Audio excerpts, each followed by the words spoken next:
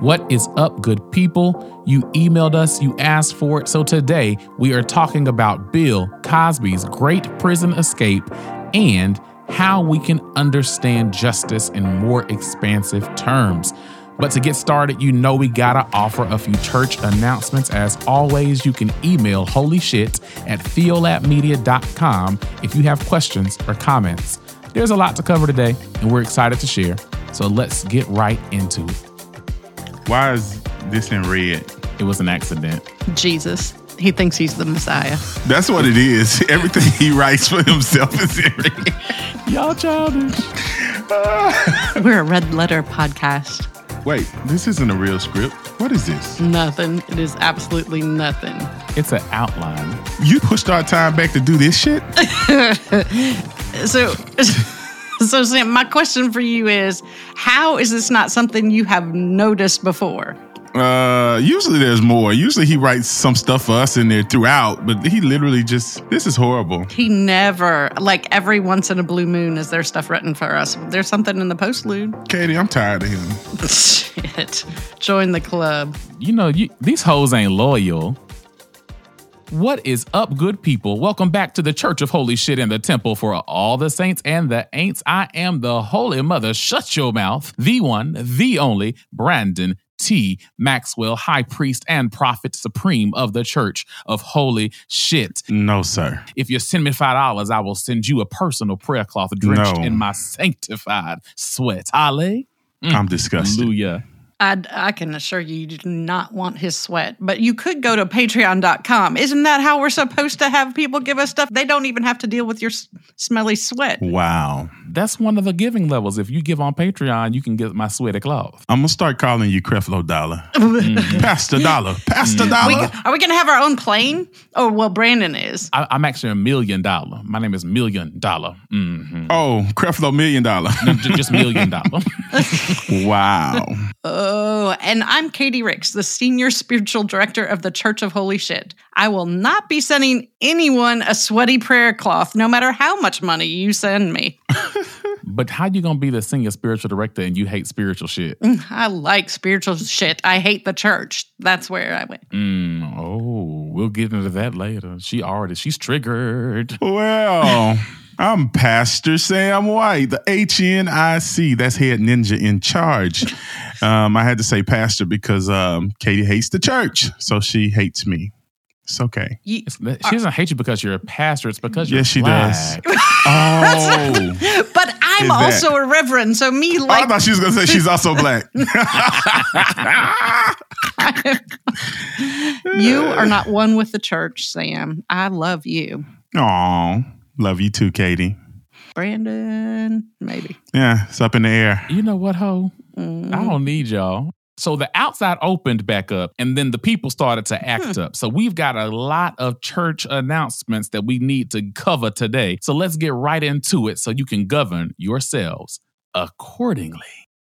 For our first announcement, we are sad to report that the Church of Holy Shit cannot fellowship with the Temple of TikTok this year. As you will recall, on many occasions, we have fellowshipped with the Temple of TikTok, and the dance ministry has provided for us the ministry of liturgical dance. However, we have just learned that the dance ministry's leaders have gone on strike. They're tired of the first lady, the first gentleman, or the first demoman taking their dances and claiming them as their own without citing their sources. So we will not be able to fellowship with the TikTok temple on this year. In real life, Black women are going on strike. Have y'all heard about this? There are several Black women who have created dances to some of the common songs right now. The common song that doesn't have a dance is Megan Thee Stallion's Thought Shit.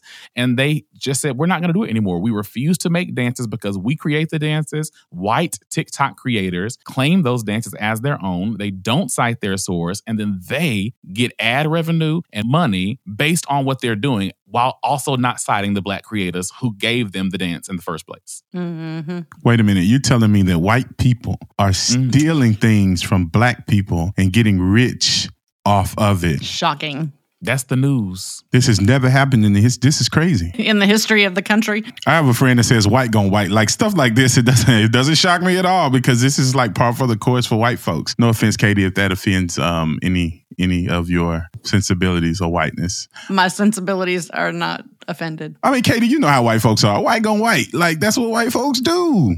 I think what I love about this is the fact that, yes, white's gone white, but I like it when black people try to find creative ways to clap back. Yeah. There's a lot of issues on TikTok as it relates to black creators. Anybody who uses certain buzzwords or anybody who gets to a place where they're talking too explicitly about race or using certain terminology, their videos will be muted and or removed. And so there's a lot of history with like black folks being shadow banned on TikTok and their content not making it into people's timelines. And so this is just yet another sort of way that black people are clapping back. I first became aware of the ban because there were some white women who clearly can't listen to instructions. Like it says hands on my knees.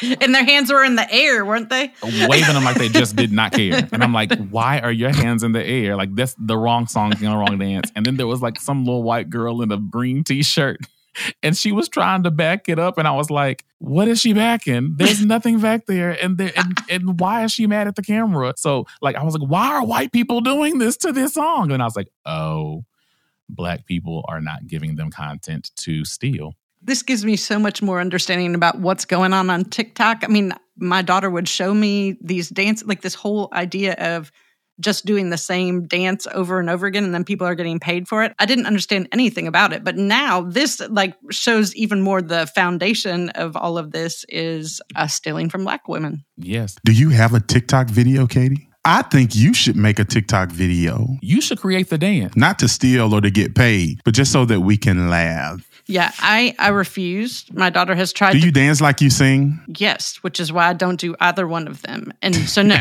I will not be doing that. My daughter has tried to get me to do that. She says people do this with their parents and everything. And so, no, I will not do that. Jordan, if you're listening, don't give up. Keep pushing it until you can get at least 1 minute of Katie on video doing some type of dance. We will pay you. We will pay you, Jordan, if you can make that happen. Wait a minute. How much? I can be bought, but I don't think you can pay for what I can be bought for. That's all to say. Like, this is not about Katie Ricks dancing on TikTok. This is about an entire cultural phenomenon that has come about because black folks, especially black women, have designed these dances, and then everything has taken off when teenagers and 20-something-year-old white kids are sitting there doing it, and they have merch and making thousands and millions of dollars off of it. Related to white people stealing things, British-born white influencer Ollie London has recently undergone surgery to ensure that their outsides match their insides. And I'm not talking about their gender identity. I'm talking about the fact that transracial identity is apparently making a comeback. Ollie, who was born white, British, white, like whitey white, had surgery to make their eyes look Korean. And I'm saying that with air quotes. But literally, they said that they transitioned cultures and races after the surgery to resemble a K-pop idol, Jimin of BTS. So, wow. I have no words. I have been trying to have words since I saw this article. So if people tell me I have Asian eyes, am I biracial? Because people tell me I have. Did you have surgery to get that way? No, I was born this way. You on the right track, baby. You was born this way. You got it from your mama? You wouldn't be biracial. You would be transracial if you tried to embrace that identity. This just takes whiteness to a totally different level. I mean, I really... Yes, I don't have words. I want to have words, but you cannot look like me and be Korean or black or Latinx. You cannot change cultures. Clearly, someone has a different opinion. I mean, Rachel Dolezal tried to do it. Yeah, but that was wrong too. I was going to bring up Rachel Dolezal. Yeah. You should. Rachel Dolezal is the one that made this popular recently. She headed the NAACP somewhere. Bruh, she had like box braids in her hair at one point. Like, I'm telling you. And did. Was like the whole spokesperson for an entire year before somebody was like, hey, y'all know she white, right? But Rachel Dolezal is also not the only one. Korla Pandit is a black man who posed as an Indian from New Delhi his entire life. Martina Big was on Maury in 2017, had tanning injections administered by a physician to darken her skin and her hair. This is a whole vibe. Michael Jackson used to undergo skin lightening treatments to make sure that he could be white. You know Michael Jackson had vitiligo. He did not have no vitiligo. He did not have no vitiligo. Was it vitiligo? I think that at the core, racial identity is a social construct. First and foremost, let us say that. Racial identity is not a real category. It was a category created just for the sake of oppressing people.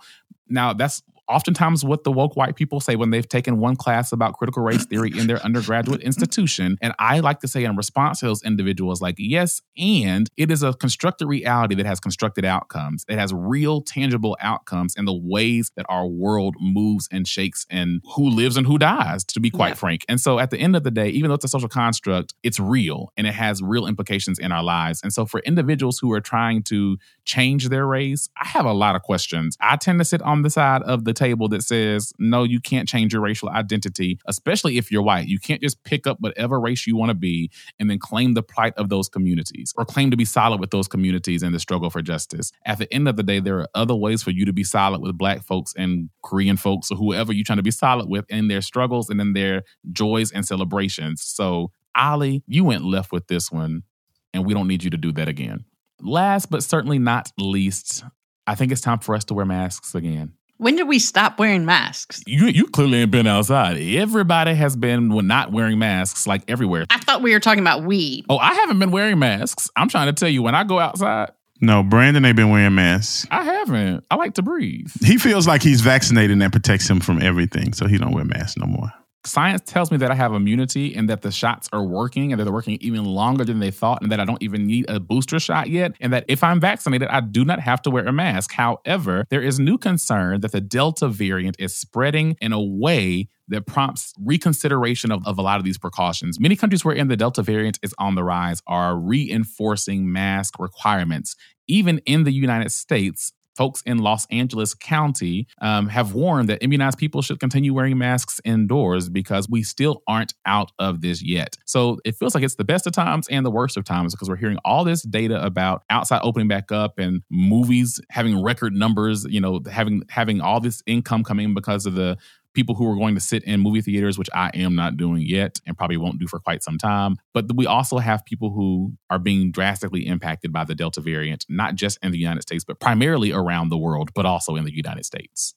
I think that as long as these variants are happening, as long as we haven't reached that 70%, then the variants are going to keep happening. The virus itself, science, is going to keep mutating. I do think it's important for us to open up. I do think it's fine to not wear masks outside. But I do also think that I wear masks for the sake of other people, like who can't get vaccinated. Because even if you're vaccinated, like I am, you can still carry stuff. But the science says that if you're vaccinated, you have like virtually no chance of transmitting the virus to someone else. Well, I was reading something today that said something different. I thought it was in this article. I think that's the thing, is that the science keeps changing. For me, that's the whole thing about it. I don't mind wearing a mask when I go inside to a grocery store or something like that. If I go to a friend's house, I take my mask off because I know who they are and everything. But if I'm in a public place, I don't need other people to do that. But I do think that the science keeps changing so rapidly and has for the past 15 months that it's worth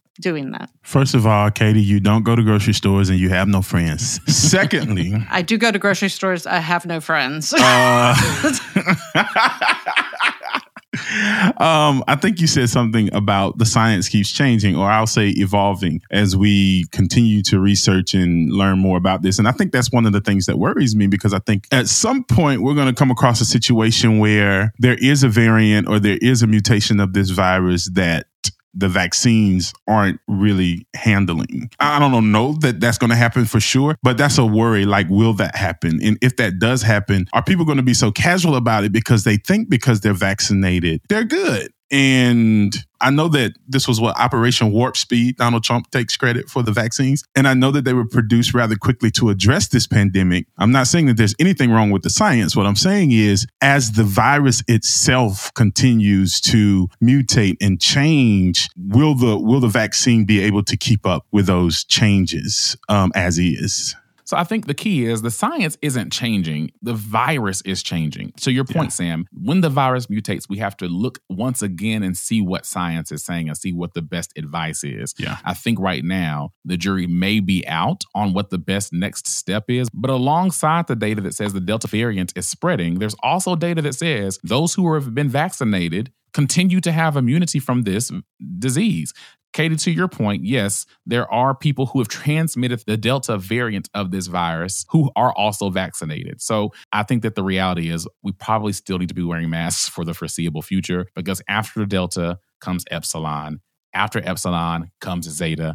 After Zeta comes Eta, Theta, Iota, Kappa, Lambda, Mu, Nu, Psi, Omicron, Pi, Rho, Sigma, Tau, Upsilon, Phi. Do you want a reward for knowing the Greek alphabet or something? Dude is reading that off of the screen. We're used to it. Yeah, exactly. And I didn't mean to sound like a right-wing conspiracy theorist when I said the science is changing. The precise language would be evolving and the understanding is evolving. My point is that there have been rapid changes or evolutions over the course of time. The key is we're not out of this thing yet, y'all. That is the word to continue to remember. We are not out of this yet. We will be enduring this for the foreseeable future as the virus mutates and the science progresses. So the last announcement is a prayer request. Sam, we were just texting the other day about Miami-Dade and the building that collapsed there, leaving multiple people dead and still leaving like over 100 people unaccounted for. Sam, you want to say more? I think I was at the gym when this happened and news started breaking of this. And I was watching like the videos that had been captured of this building actually collapsing and falling. This is crazy that this high-rise luxury condo in Miami-Dade County in Florida literally just collapsed. I mean, it wasn't a vacant building. It wasn't, an uninhabited structure. It was a building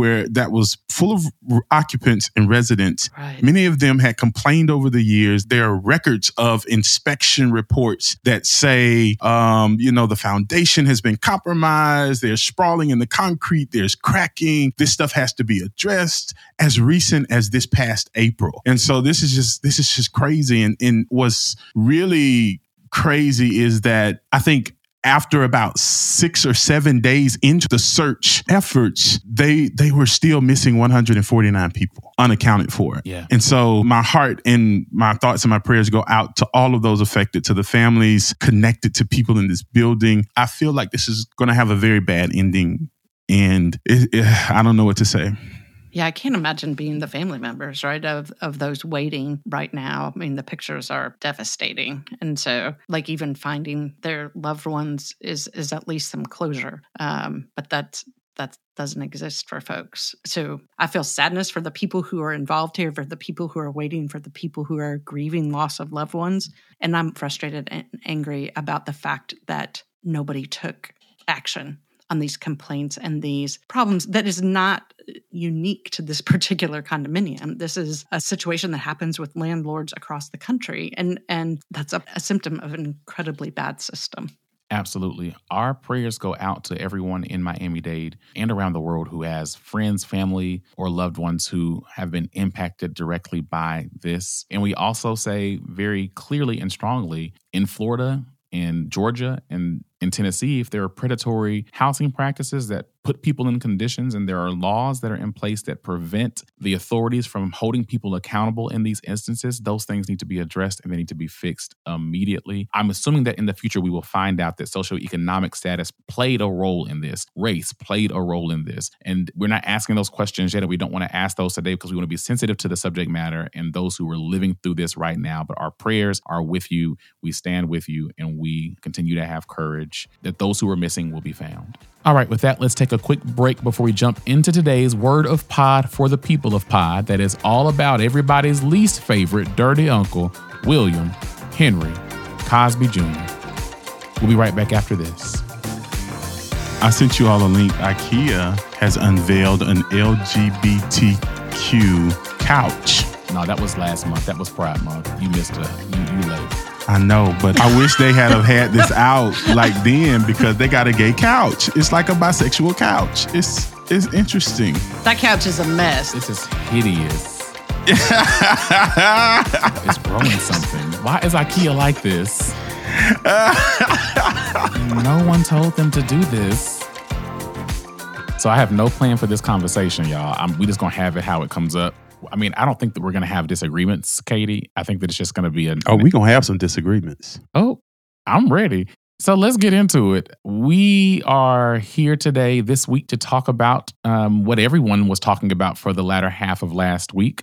And that is none other than Heathcliff Huxtable or Bill Cosby. By way of background, I just want to set the stage because a lot is happening here. Some of you have written in to say that you would like us to disagree more. Katie was very surprised by that because she thought that we disagreed all the time. And I say, no, you edit those portions of the episodes out so people don't. That is not true. I have not done that in this podcast. Background information. In 2003, Bill Cosby met a woman named Andrea Costin, who was the director of operations for the Temple University women's basketball program. Bill Cosby is a longtime supporter of Temple University's sports program, so Bill and Andrea became friends. Over a 16-month period, the two would occasionally have dinner, go to small parties, and meetups. So in 2015, Bill Cosby was brought up on criminal charges for the sexual assault of Andrea Costin, who testified during the 2017 and 2018 trial that in January of 2004, she went to Bill Cosby's Elkins Park home to talk about her career goals. On this same night, Bill Cosby allegedly offered Costin 3 blue pills. Costin asked if the pills were some sort of supplement because they had previously been talking about herbal supplements. Costin testified that Bill nodded. We won't discuss that in graphic detail right now because we don't want anyone to be triggered. But last week, news broke that after spending nearly 3 years in prison, Bill Cosby was being released and his conviction overturned. Here's why. The Montgomery County District Attorney, or the DA, in place at the time, Bruce Castor, declined to charge Bill Cosby criminally if Bill Cosby was willing to give a deposition during the 2014 civil case. In 2017, Bruce Castor's successor, Risa Furman, brought Bill Cosby up on criminal charges in spite of the actions of her predecessor. So the argument of Bill Cosby's attorneys at that time was the case had to be thrown out because Bill Cosby had already made an agreement with the prior DA, which the judge disregarded during the 2017 and 18 trial. Last week, the case was thrown out on those same grounds. By the state Supreme Court. By the state Supreme Court. So that's where we are. Bill Cosby's free. And Katie is pissed beyond measure. Yeah, she's shaking her head. I'm looking at her right now. I'm like, whoa. She mad. She big mad, y'all. Whoa, buddy. Ooh. The reality is this doesn't take away the fact that over 50 women have come forward saying that he has assaulted them or drugged them and or all kinds of other things, period. And men are traditionally, and I imagine some women, never held accountable for sexual assault. And this is yet another time where that's going to happen. I agree with everything you just said, Katie. When the criminal case first started and Bill Cosby's deposition was like unsealed or made public, I was like, whoa, like this dude is admitting in a previous deposition that he gave women preludes. And it was interesting because some of my female friends was actually defending Bill. Like Felicia Rashad. You're right, Brandon, to interject Felicia there, because in the beginning of the criminal case, she made an initial statement about something along the lines of these silly women or something along those lines. And then she kind of went radio silence after the backlash from that. And then like the day that it was announced that Bill was being released, she also made a statement saying like, finally, this miscarriage of justice has been corrected. Which was a factual statement. Which was a factual statement. That's what we get into because there's layers to this, right? And when all of those many women who came forward in the criminal case, I was like, Bill guilty. Guilty. I was like, it ain't this many people conspiring, have gotten together, to put together a false narrative about you. You did this. Yes. Right? Correct. And I believe that with my whole being, and I still do. Ashe. However, comma. What I did not know when I was reading that deposition and I was saying, what? This dude admitted that he did this. And I think some of the language that we use is important, Brandon. You said the prosecutor declined to pursue a criminal case against him. What it sounds like in this particular decision is that he didn't just decline to pursue a criminal case. He made an oral agreement with Bill. I don't know how factual this is, that if you incriminate yourself in the civil proceedings, we won't pursue a criminal case against you, which is basically him saying, if you give up your right against self-incrimination, which is our right, our constitutional right, then in exchange for that, we won't go after you criminally. And no matter what I believe about how guilty he was and how these women did not conspire against him, that part of the law just can't be dismissed, right? You can't just say, oh, it's okay for the prosecution to make that promise and then be like, no, or some other prosecutor come on and be like, I ain't make that promise with your ass. You going to jail. I can't get on board with that. I cannot. So a couple of things really quickly. The former DA, Bruce Castor, is speaking out. He's issued a statement, and I want to read a quote from it. It's a little bit lengthy, but I think it's important. It reads, I made the correct decisions at the time, and they still hold up today.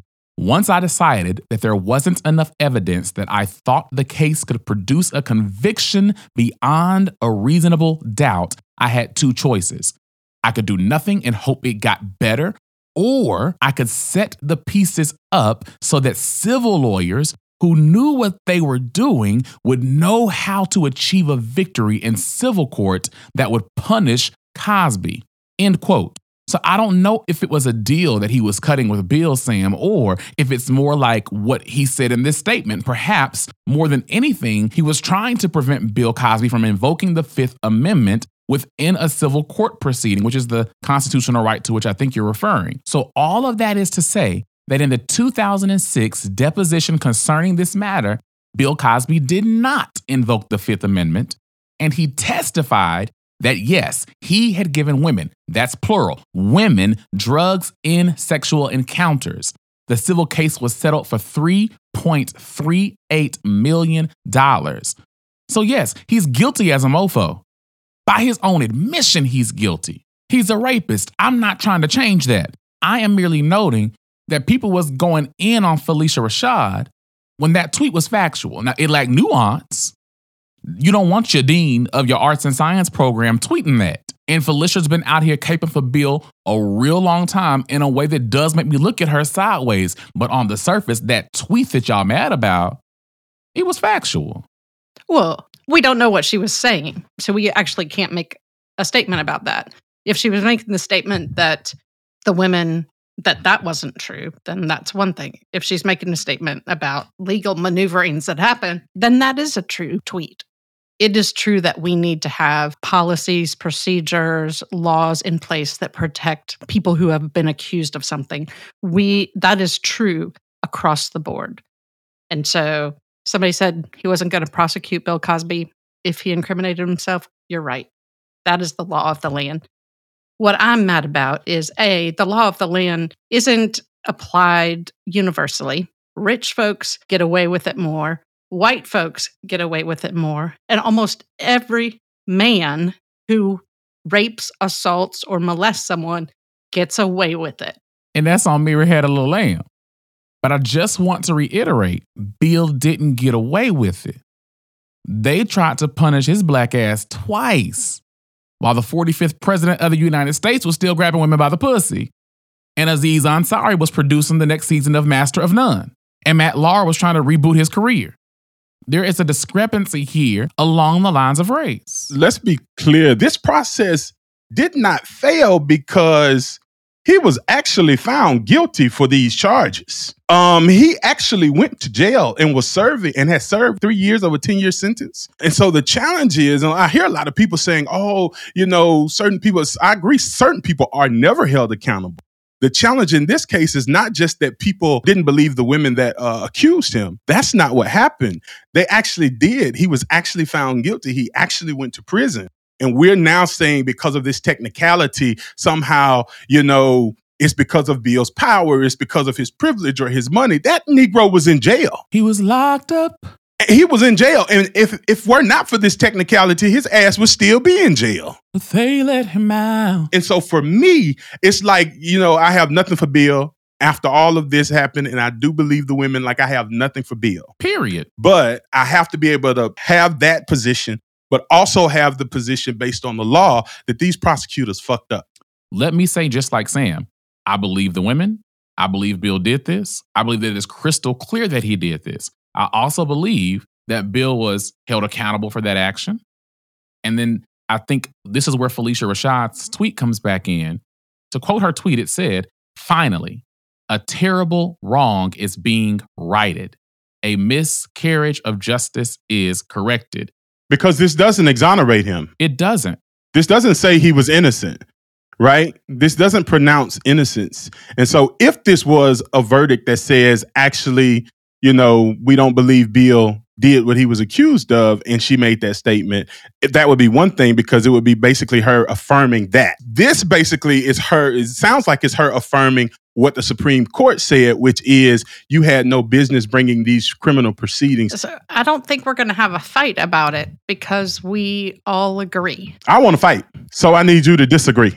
No, I'm kidding. I mean, what I want to fight is the system that allows men to get away with this shit and regardless of it have 3 to 10 year sentences for something that affects women for years and years and years and generations and generations and generations. So where should that anger be placed? Well, it's not at each other. We're not angry at each other. Right, I know, but that's what Brandon was wanting. No, he wasn't wanting that. Brandon, what are you reading? You're preoccupied with something else. I'm just reading some of the tweets that have come out since this has been announced. So like Mark Lamont Hill tweeted, "Bill Cosby is not innocent. He has not been exonerated." That was in all caps. Followed up with, "His release means that Cosby, a sexual predator, was incarcerated within a criminal legal system that has as little regard for its own rules and procedures as Cosby does for his victims."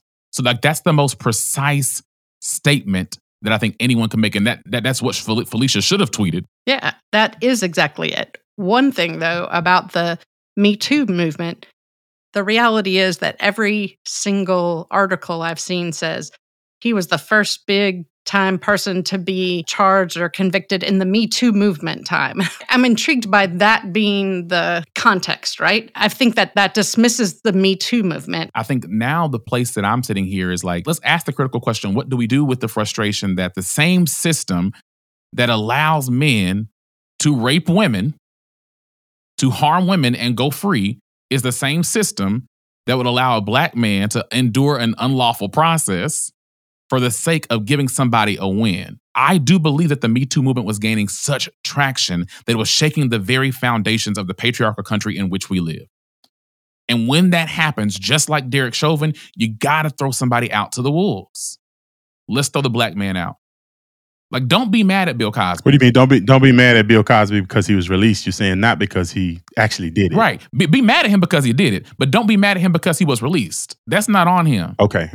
Let's talk about the system that allows all of this stuff to continue. But as Katie said before, you can even be mad that he was only given 10 years. Yes. You can be mad, because I was mad at that. I was mad at the Stanford swimmer who was drunk and raped a college classmate. And the male judge said he didn't want to ruin his life. And so he got a slap on the wrist. Now that judge was recalled. I think those are some of the things that have to happen. We have to recall judges. We have to advocate for stronger legislation that punishes offenders much more harshly. Right. So Brock Turner was the person from Stanford who was given a 6-month sentence for just this horrendous rape and then was let off because they didn't want his life to be messed up. And of course, he's a young white guy. And so there is the reality that the discrimination, which is such an insignificant word for the intensity that it is in the justice system, lets white guys off and goes after Bill Cosby because it's a good story, right? If you can get Bill Cosby in jail. So I get it. But my frustration last week when I heard it was, I am pissed as hell, but more about the implications for women and men who have been assaulted. very few people are held accountable. I realize he was in jail for 3 years. That's significant. It is, but it's not as significant as 60 people who have done that. I mean, I know of a case where there was someone who molested their sister for years, then molested their children, was accused finally of molesting the child, was sentenced to 75 years, but only had to spend 10 in there. Again, 10 is a long time, but it's not a long time for the years and years and generations of trauma that elicits.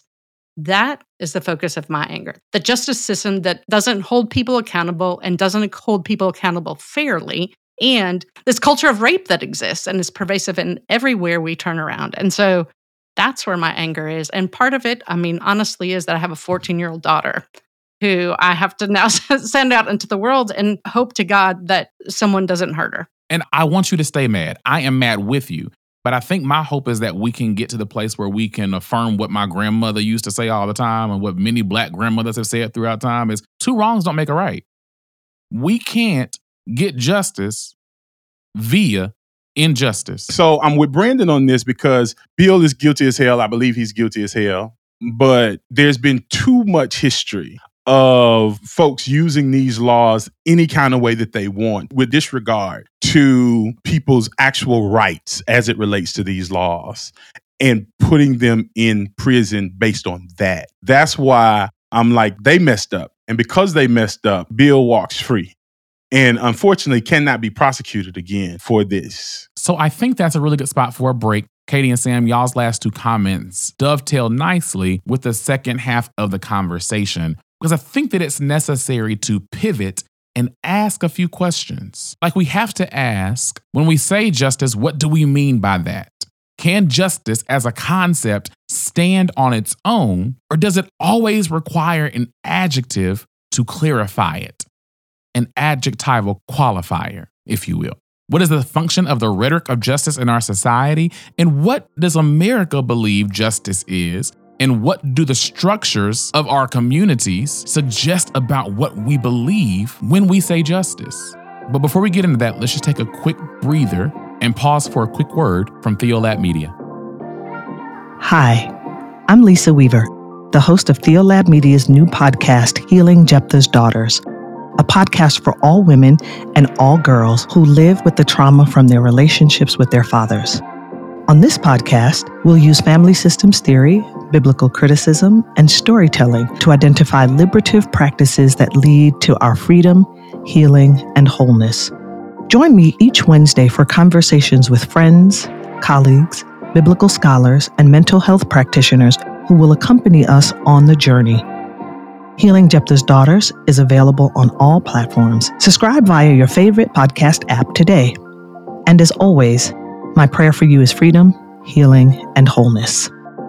So let's dive right back into the discussion and pick up where we left off. I think the presenting question for this final segment is, what is justice? Or what is accountability? And how do we begin the work of imagining otherwise? What will it take for us to move beyond an eye for an eye type of justice? How can we get people to understand that years of research would suggest killing the person who killed your loved one won't make it better? I mean, the latest episode of Healing Jephthah's Daughters podcast wrestles with this very topic. I mean, and to that end, I think that we can even wrestle with this question, at least for a moment, independent of the Bill Cosby case, because it's happening in our churches. It's happening in our schools. It's happening in our businesses every single day. How do we hold CEOs accountable, or executive directors, or pastors? What is the model of justice that we're seeking? So, first of all, it's an incredibly rare thing that a pastor is held accountable for assault or abuse, period. They're passed from presbytery to presbytery. I know of so few people who are, as you said, blacklisted from being allowed to be in the ministry, period. It's a difficult question to ask how to hold someone accountable, because sending someone to jail doesn't make the trauma go away for the person who encountered it.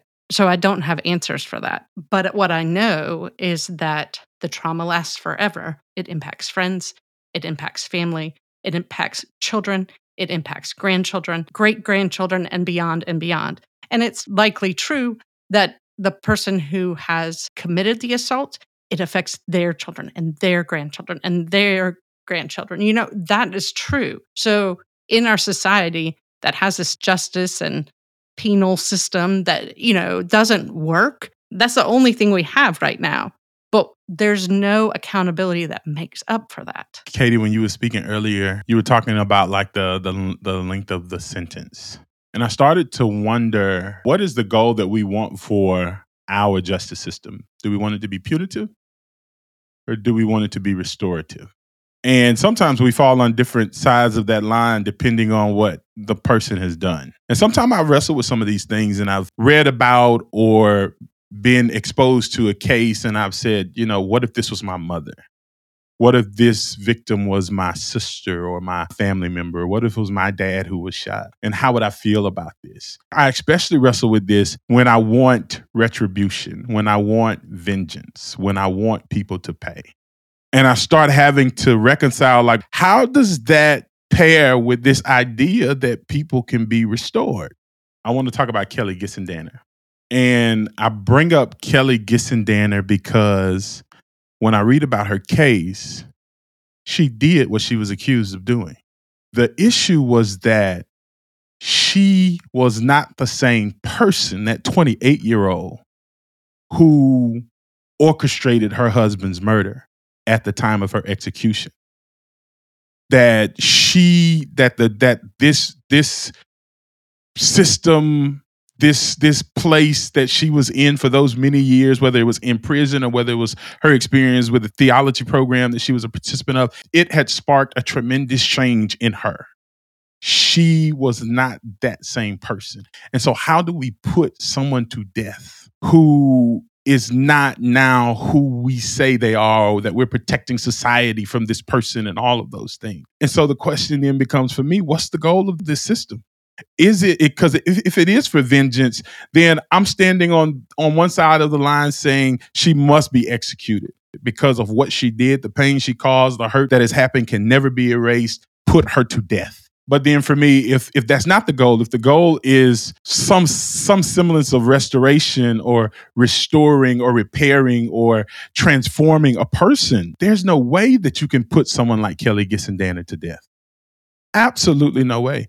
And so I think these questions have to come into play for me when we even talk about, like, do you sentence somebody to 200 years in prison or to death or to all of these things? What is the goal of those sentences? Are we out for vengeance, or is there some hope that somehow there's transformation that happens that allows this person at some point to be integrated back into a society? And it still doesn't do anything for the trauma that someone may experience who is a victim of a person's actions. I think that's a different level of work that also has to take place. We learn what that looks like in Rwanda after genocide and in different places, but that's a different level of work that has to take place. I agree with you completely. When I was in college, way back when, one of the books I wrote was I didn't write it. That would not have been the case. But one of the books I read was The Rich Get Richer and the Poor Get Prison. Those are the folks who are going to jail, and everybody else is getting off. Well, and that's the thing there. So, Katie, you've mentioned the justice system a few times today. And I think the reality for me is that I've come to realize that justice always requires an adjectival qualifier. And what we have in America is American justice. And what we have to start asking is, what does that adjective American do to the word justice? What is the form of justice when American is the adjectival qualifier? And we also have other forms of justice toward which we could be working. We have distributive justice, which is a question of economic justice. What does it look like for us to give all members of society a fair share of the benefits and the resources that are available to us? We have procedural justice, which is concerned with making and implementing decisions according to fairness, fair processes that ensure everybody in the process is treated fairly. Now, the one that's linked most closely to American justice is retributive justice. Retributive justice is a retroactive approach to justice. It attempts to make right the things that happened in the past by administering a punishment in the present. But the reason that I say American justice is distinct from and different from retributive justice is because American justice is highly racialized. It's highly gendered. And so we actually treat people differently within that system. And retribution doesn't look the same if you're a white person versus a black person. It's layered. And sometimes there are 2 or 3 different qualifiers that are necessary. So maybe it's the retributive American justice system. But I think the thing that I've heard many Christian people, many religious folks talk about the need for is restorative justice, which is solely concerned with, as you noted, Sam, healing wounds, restoring offenders, repairing harm, repairing interpersonal relationships. I think the truest example, the most complete example that we've seen of this in modern world history is the Truth and Reconciliation Commission that happened in South Africa shortly after the apartheid occurred. But I would still say that fell short. It fell short. It had restoration as the goal. No, I think the process... I totally disagree. It fell way short. But I don't see a disagreement. I'm saying that it definitely fell short. I'm just saying, like, it seems like that's the greatest example that we have in terms of like the cultural awareness about models of justice beyond retribution. But if you got a different perspective, that's cool. I'm just trying to think about things about which people are aware. Like, what's another example? I guess I wouldn't even say that was the you said that's the biggest example. I wouldn't even say that. I really think some of the work after the Rwandan genocide and the ways. So for me, the Truth and Reconciliation Commissions in South Africa really was people just confessing, saying, yeah, I did this with no action behind it. In Rwanda, some of those offenders had to build houses for the families of victims. They had to they had to engage in a certain action. And part of it was because the criminal justice system was so burdened that they had to release these people. They could not keep them in prison. And so they said, if we release you, this is one of the things that you have to do in addition to making amends with the families that you have hurt. You've got to build the houses for every family that has been affected by your crimes. Like there was these additional steps. And so that's the only point that I disagree with you on about South Africa versus like Rwanda. I think I actually agree with your point there. It's a point well taken because I'll often say that it fell short. Like it didn't actually achieve the goal. If you go to South Africa today, there's still so many vestiges of apartheid in that country. Today, they're about to explode right now because they haven't dealt with it. Like because the TRCs were crap. Because I mean, literally you had the perpetrator and the victim sitting there in front of one another. And the perpetrator was required to confess what they did, and the victim was required to say either I forgive you or I don't, or move on. But it was literally confessional, and I could follow a big long rabbit trail about why the Christian practice of confession is very limiting. Because if you're only required to confess and never to act, the action is always God's. It's always God's action to restore. It's always God's action to do justice. And you have no responsibility as a human, then yeah, you're going to fall short just like the TRC. I took a class at my undergraduate institution called Restorative Justice, where we actually went inside of a minimum security prison facility and took classes alongside those who were incarcerated. And that was one of the most transformative experiences that I've ever had in my life. While we were in the course, we read a story about a woman whose son was murdered. When it came time for the person who murdered her son to be sentenced, she explicitly said that she did not want the person who murdered her son to be executed. And I'm going to ask for forgiveness because I am going to try to be deliberate about using the language, the person who murdered her son. Because so many times our so-called justice system invites us to call the person a murderer. And I try to remind myself that my language has power.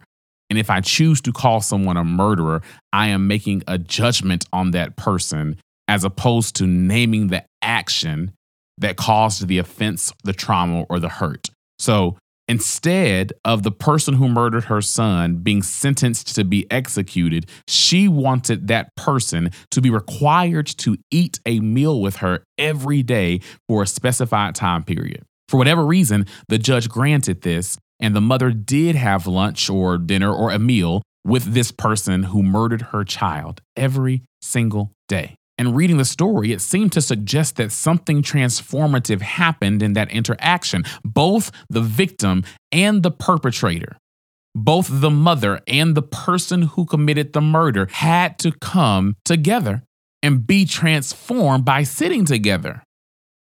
And I'm not attempting to provide some sort of rose-colored view of justice. I don't believe in that. Justice takes work. So I'm not suggesting that we need to require those who were raped by Bill Cosby to sit down at a table with him. I don't want to subject those who have been harmed to that. But I am asking, what's the model of justice that allows all of us to imagine transformation as opposed to vengeance? What's the model of justice that takes mental health seriously? That takes communal well-being seriously? I mean, it's a trite phrase at this juncture, but an eye for an eye makes the entire world blind. Correct. I was going to highlight one particular story after the genocide in Rwanda that they followed was a lady whose family had been murdered. And one of the gentlemen who participated in that genocide, who had been working, building these houses in the communities, and was sitting down with this woman. And she was saying, I know you're here and I see you and I see the work that you're doing. And you may be genuine, but I'm not ready to forgive you. And I think that is absolutely and totally okay. I don't believe in a quick rush to reconciliation. I don't believe in this. I almost was upset when days after Dylan Roof shot up Emmanuel AME Church in Charleston, that the family was like, "We forgive you," but I wasn't upset because it's the family. If that is the decision that they make, is their decision to make. But I don't believe in these quick. I think it's okay for you to struggle with this notion of forgiveness because I think it is an ongoing process. It is not something that I speak from personal experience, from traumas that I've experienced myself, from things as far back as childhood. I'm still in the process of forgiving. I have not arrived at forgiveness. I work at it every single day. And so it's okay for me to look at somebody and say, I haven't reached that yet. I don't forgive you yet. I'm still healing. I'm still hurt. I see you. I hear you. I acknowledge your progress. I acknowledge that you're trying to be transformed, but I'm not there yet. Right. And I think I'm grateful for the way you just articulated that, Sam, because I think that there's a difference between cancel culture and saying, I cannot engage with you right now. Like, I love the Cosby Show. There's a chance in hell that I'm going to watch it ever again. That's not cancel culture. That is something that is triggering to me with all of the stuff that I have in my life. So I think that cancel culture is something that's thrown around as, well, you're not allowed to step away when you need to step away. So I think that's the challenge is the reality is the American retributive justice system has a goal in mind. And that goal from my vantage point is not restoration. That goal is to administer punishment and to administer punishment inconsistently. But what I will say about the American injustice system is that it has an entire framework. There's an infrastructure to support its approach to justice. There are prisons, there are police forces, there are minimum security prisons, maximum security prisons. There used to be psych wards. Like, at the end of the day, there's an entire framework for administering that type of justice. And I think we have to have an approach to justice, a framework of justice, or perhaps frameworks of justice that have all of these pieces in mind. How do we allow folks who aren't ready to forgive, who aren't ready to watch Bill Cosby, to walk away and not be required to prematurely offer forgiveness? But how do we also look at people like me who's like, sometimes I just want to look at Lil Rudy and say, baby, I just want to see it. Baby. I want to. Oh, baby, you know I love you. No, I'm above you. Sorry, that was my episode. And it's not just that, right? It's not just about the excitement of seeing that great episode, which was a great episode, but Bill Cosby was not an island on the show. You understand what I'm saying? There were writers, there was creative genius by so many Black people on this show. Lisa Bonet, Malcolm Jamal Warner, Felicia Rashad, Tempest Bledsoe, Keisha Knight Pulliam, Raven Simone. There were so many people whose gifts contributed to this era of media, this era of entertainment that gave us. I did not watch The Cosby Show for Bill Cosby. It may have bared his name, but he certainly wasn't my favorite character on the show. And his misgivings does not erase the contribution of every other person to this creative art, to this work that does live in our history that a lot of Black people took pride in and should still be able to take pride in, because it was not the creation of one person. It may bear his name, but it was not just Bill Cosby's show. And so, when we cut off shows like this, it's not in syndication. Sure, he's not receiving checks, but neither are any of those other people who were really giving their all at that particular time in their careers. And so part of me is kind of like, I'm not judging anyone who says I can't watch it. But I make my decision a little differently based on what I just said. I don't know if I yet believe that only one form of justice is possible or appropriate. I actually think that a more well-rounded justice might allow us to strategically, creatively deploy some of the approaches associated with each of the models. I think a lot of people go straight to finances. So Bill Cosby is still making all this money anytime that this is streamed on YouTube, on Netflix, on Hulu, whatever the site is that's hosting it, or is syndicated on a local television network. So what does distributive justice look like then? So if Bill Cosby has caused harm, what does it look like for the courts to place a lien on his income, or to tax his income that he generates from these streams and put that money in a pot that's allocated to survivors of sexual assault for them to get the mental health resources that they need? I guess what I'm trying to say is, well, for whatever he does, for whatever he sponsors, how can we utilize the principles of distributive justice to reallocate resources so that he's not profiting off of his corruption? If we think about what's necessary to lead to healing, sometimes actually a distributive justice approach might lead to greater healing for people. Not that you can pay for somebody's healing, but you can still allocate those resources differently.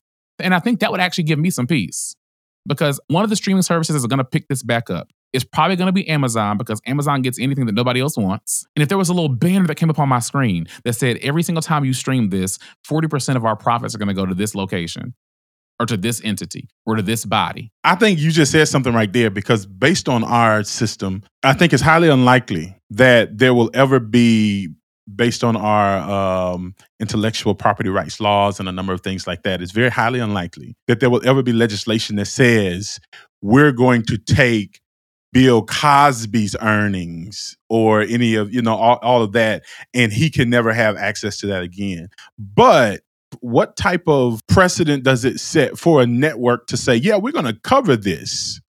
However, in us making a decision to stream this or to allow this to be on our network, we're going to take whatever, like you say, whatever the proceedings are that are being paid to the Cosby estate, because this is his intellectual property, we're going to take that same amount and we're going to pay it to. And so for me, I'm trying to work within, I'm not just trying to dream of some ideal world that I know is never going to happen within the framework of our legal system. But I'm trying to say, what does it look like for these networks, these folks, to use their own agency to say, no, if we show this is what we're going to do in showing this. But see, there are options there still, Sam. And I hear what you're saying. And I think depending on the day and the issue, I either imagine outside of the box or inside of the box. I think that America's goal, racism's goal, white supremacy's goal is to stifle our imaginations. And so oftentimes I'll go to what seems like an illogical conclusion and try to work backwards for how to make that happen. So what would it take for us to say that if and when you do some shitty stuff, we can garnish your check? What would it look like for agencies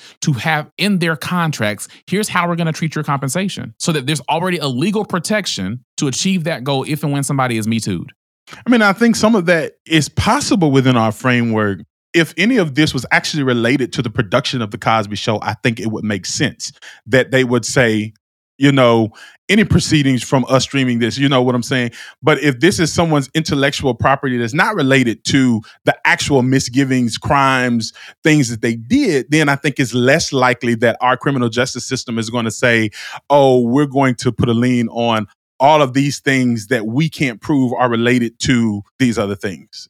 See, I'm going to call bullshit, because the criminal justice system has just proven that it can do whatever the fuck it wants to do. And it will do whatever it wants to do. Actually, it didn't. Well, you're right. It corrected itself, but at least for 3 years, it proved that it could do what it wanted to do. Right. And so even so let's say that we found a technicality and we did this for 3 years. That's still a lot of money from streaming this shit on Netflix.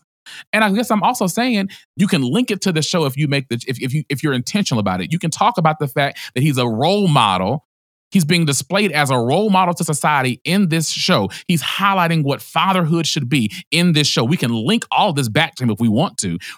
We don't imagine. My brother, I'm not disagreeing with you. I'm saying as it stands right now, in the event that we do have all that proof, I'm with you 100%. I'm saying in the event that it can never be linked back to him, that none of this happens, what then does it look like for these networks? Like you say, you want to watch Rudy say baby. So what does it look like for these people who make these decisions to then say, if we are going to take it and air it and stream it and allow it to be accessed by these folks, knowing that Cosby was never exonerated for these crimes that he was accused of by all of these women, then what's our role? Do we have any agency in saying, because this might get us some viewers or make us some money, we're going to show it? What's our role in this? And I think that's also thinking outside of the box, because most of these folks, they're not nonprofit organizations. They're picking it up because they want viewers, they want to make money. Right. So also, what is their accountability in this? Yep, I agree that that's almost the only way to go right now,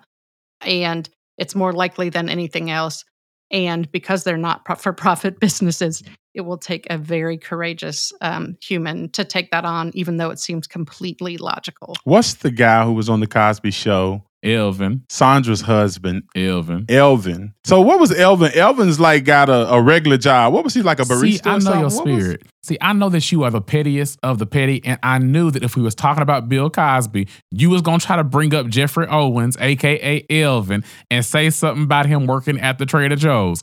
I already looked it up to remind myself because I knew you was going to be petty and try to bring it up. He was at Trader Joe's, but you know Tyler Perry gave him a job. Correct, but I'm making a point. So shut up. Well, my point is, for some of these folks, Jeffrey Owens, which was Sandra's husband on the Cosby Show, was actually working at, you said Home Depot. Where was he working, Brandon? Trader Joe's, which really ain't a bad job to have, for the record. He was working at a grocery store, and someone recognized him, and it went through this whole thing, and he ended up getting a job from Tyler Perry, which was great. But I think it speaks to the reality that for some folks whose career may have seen some ups and downs throughout the years, some of the residual income that they're receiving from shows like The Cosby Show, shows like A Different World, which was also a Cosby production, these might be checks that's helping them take care of their families, that's helping them keep their lights on. And at that particular time, they weren't witness. They did not know what Cosby was doing or had done. And they were showing up every day, bringing them their full selves. You don't think they all knew? You think they all knew, Brandon? I'm sorry. I think you think Elvin knew. I'm not saying Elvin knew. I'm saying that I am hard pressed to believe that if you spend that much time with somebody for that length of time, that you don't see some of their stuff come up. I have never been on a production set. I don't know what those dynamics are and the time that they're spending with each other. They talk about it. They say that we were like a family. It's folks in actual families that things come out and folks be like, say what? They lying. I'm sorry, but they're lying. Literally, they're lying because somebody knew. At least one person knew. At least one person, but not everybody. Like Janet Hubert, a.k.a. Aunt Viv from The Fresh Prince of Bel-Air, came all the way out of nowhere to get on her Instagram to let y'all know. Everybody knew this was happening. And I believe Aunt Viv. My point is, we can't say that everybody on that set knew what was happening. Some people were showing up, bringing them full selves to do their job and to go home because they were showing up as Rudy. They were showing up as a character. I could be wrong. Maybe they did know. But if they didn't know, which I actually don't think everybody knew. I think there may have been one or two folks knew, or some people knew. But if there were folks that didn't know, then like how are they caught in this wheel? Are they crushed by this wheel of, cut it all off, do that type of thing? And so how do we make sure that in our pursuit of a certain type of justice, we aren't crushing people who really showed up at this space in their life, bringing them full selves and their gifts to something that they thought they was contributing to authentically, and basically saying, you might need this, but you shouldn't have been on. You should have chose a different show when you was 12. It's always right in retrospect, right? But how do you do that? How do you say, well, Rudy, you just made the wrong decision? Because I don't see Keisha Knight on too much stuff these days. She was on Fear Factor or something, which speaks volumes to where her career. I think she may have been on Celebrity Apprentice. She was on a couple of Tyler Perry shows as well, if I'm not mistaken. So as we come to the close of this episode, what are our invitations for listeners? We've come to the end of an episode where we like to extend invitations to life and life more abundantly. And so what is your invitation, Karen? Oh, I don't know what my invitation is yet. I'll go first if you want me to. Usually I don't try to go first, but I think I have an invitation. I like to think that most things aren't as simple as we want them to be. I really think that that there are layers to a lot of stuff, and is sometimes so dangerous to paint with broad brushes. And I think my invitation to our listeners is to try to understand the nuances and the complexity of not just people, but situations. And that doesn't mean that you give a blanket pass or you pass blanket judgment. It means that you really seek to understand, that you really try to peel back those layers and figure out the context and understand the nuances. And that means that someone like Cosby can be guilty in this one arena and then be a victim in this other. And that may sound like pain to your ears.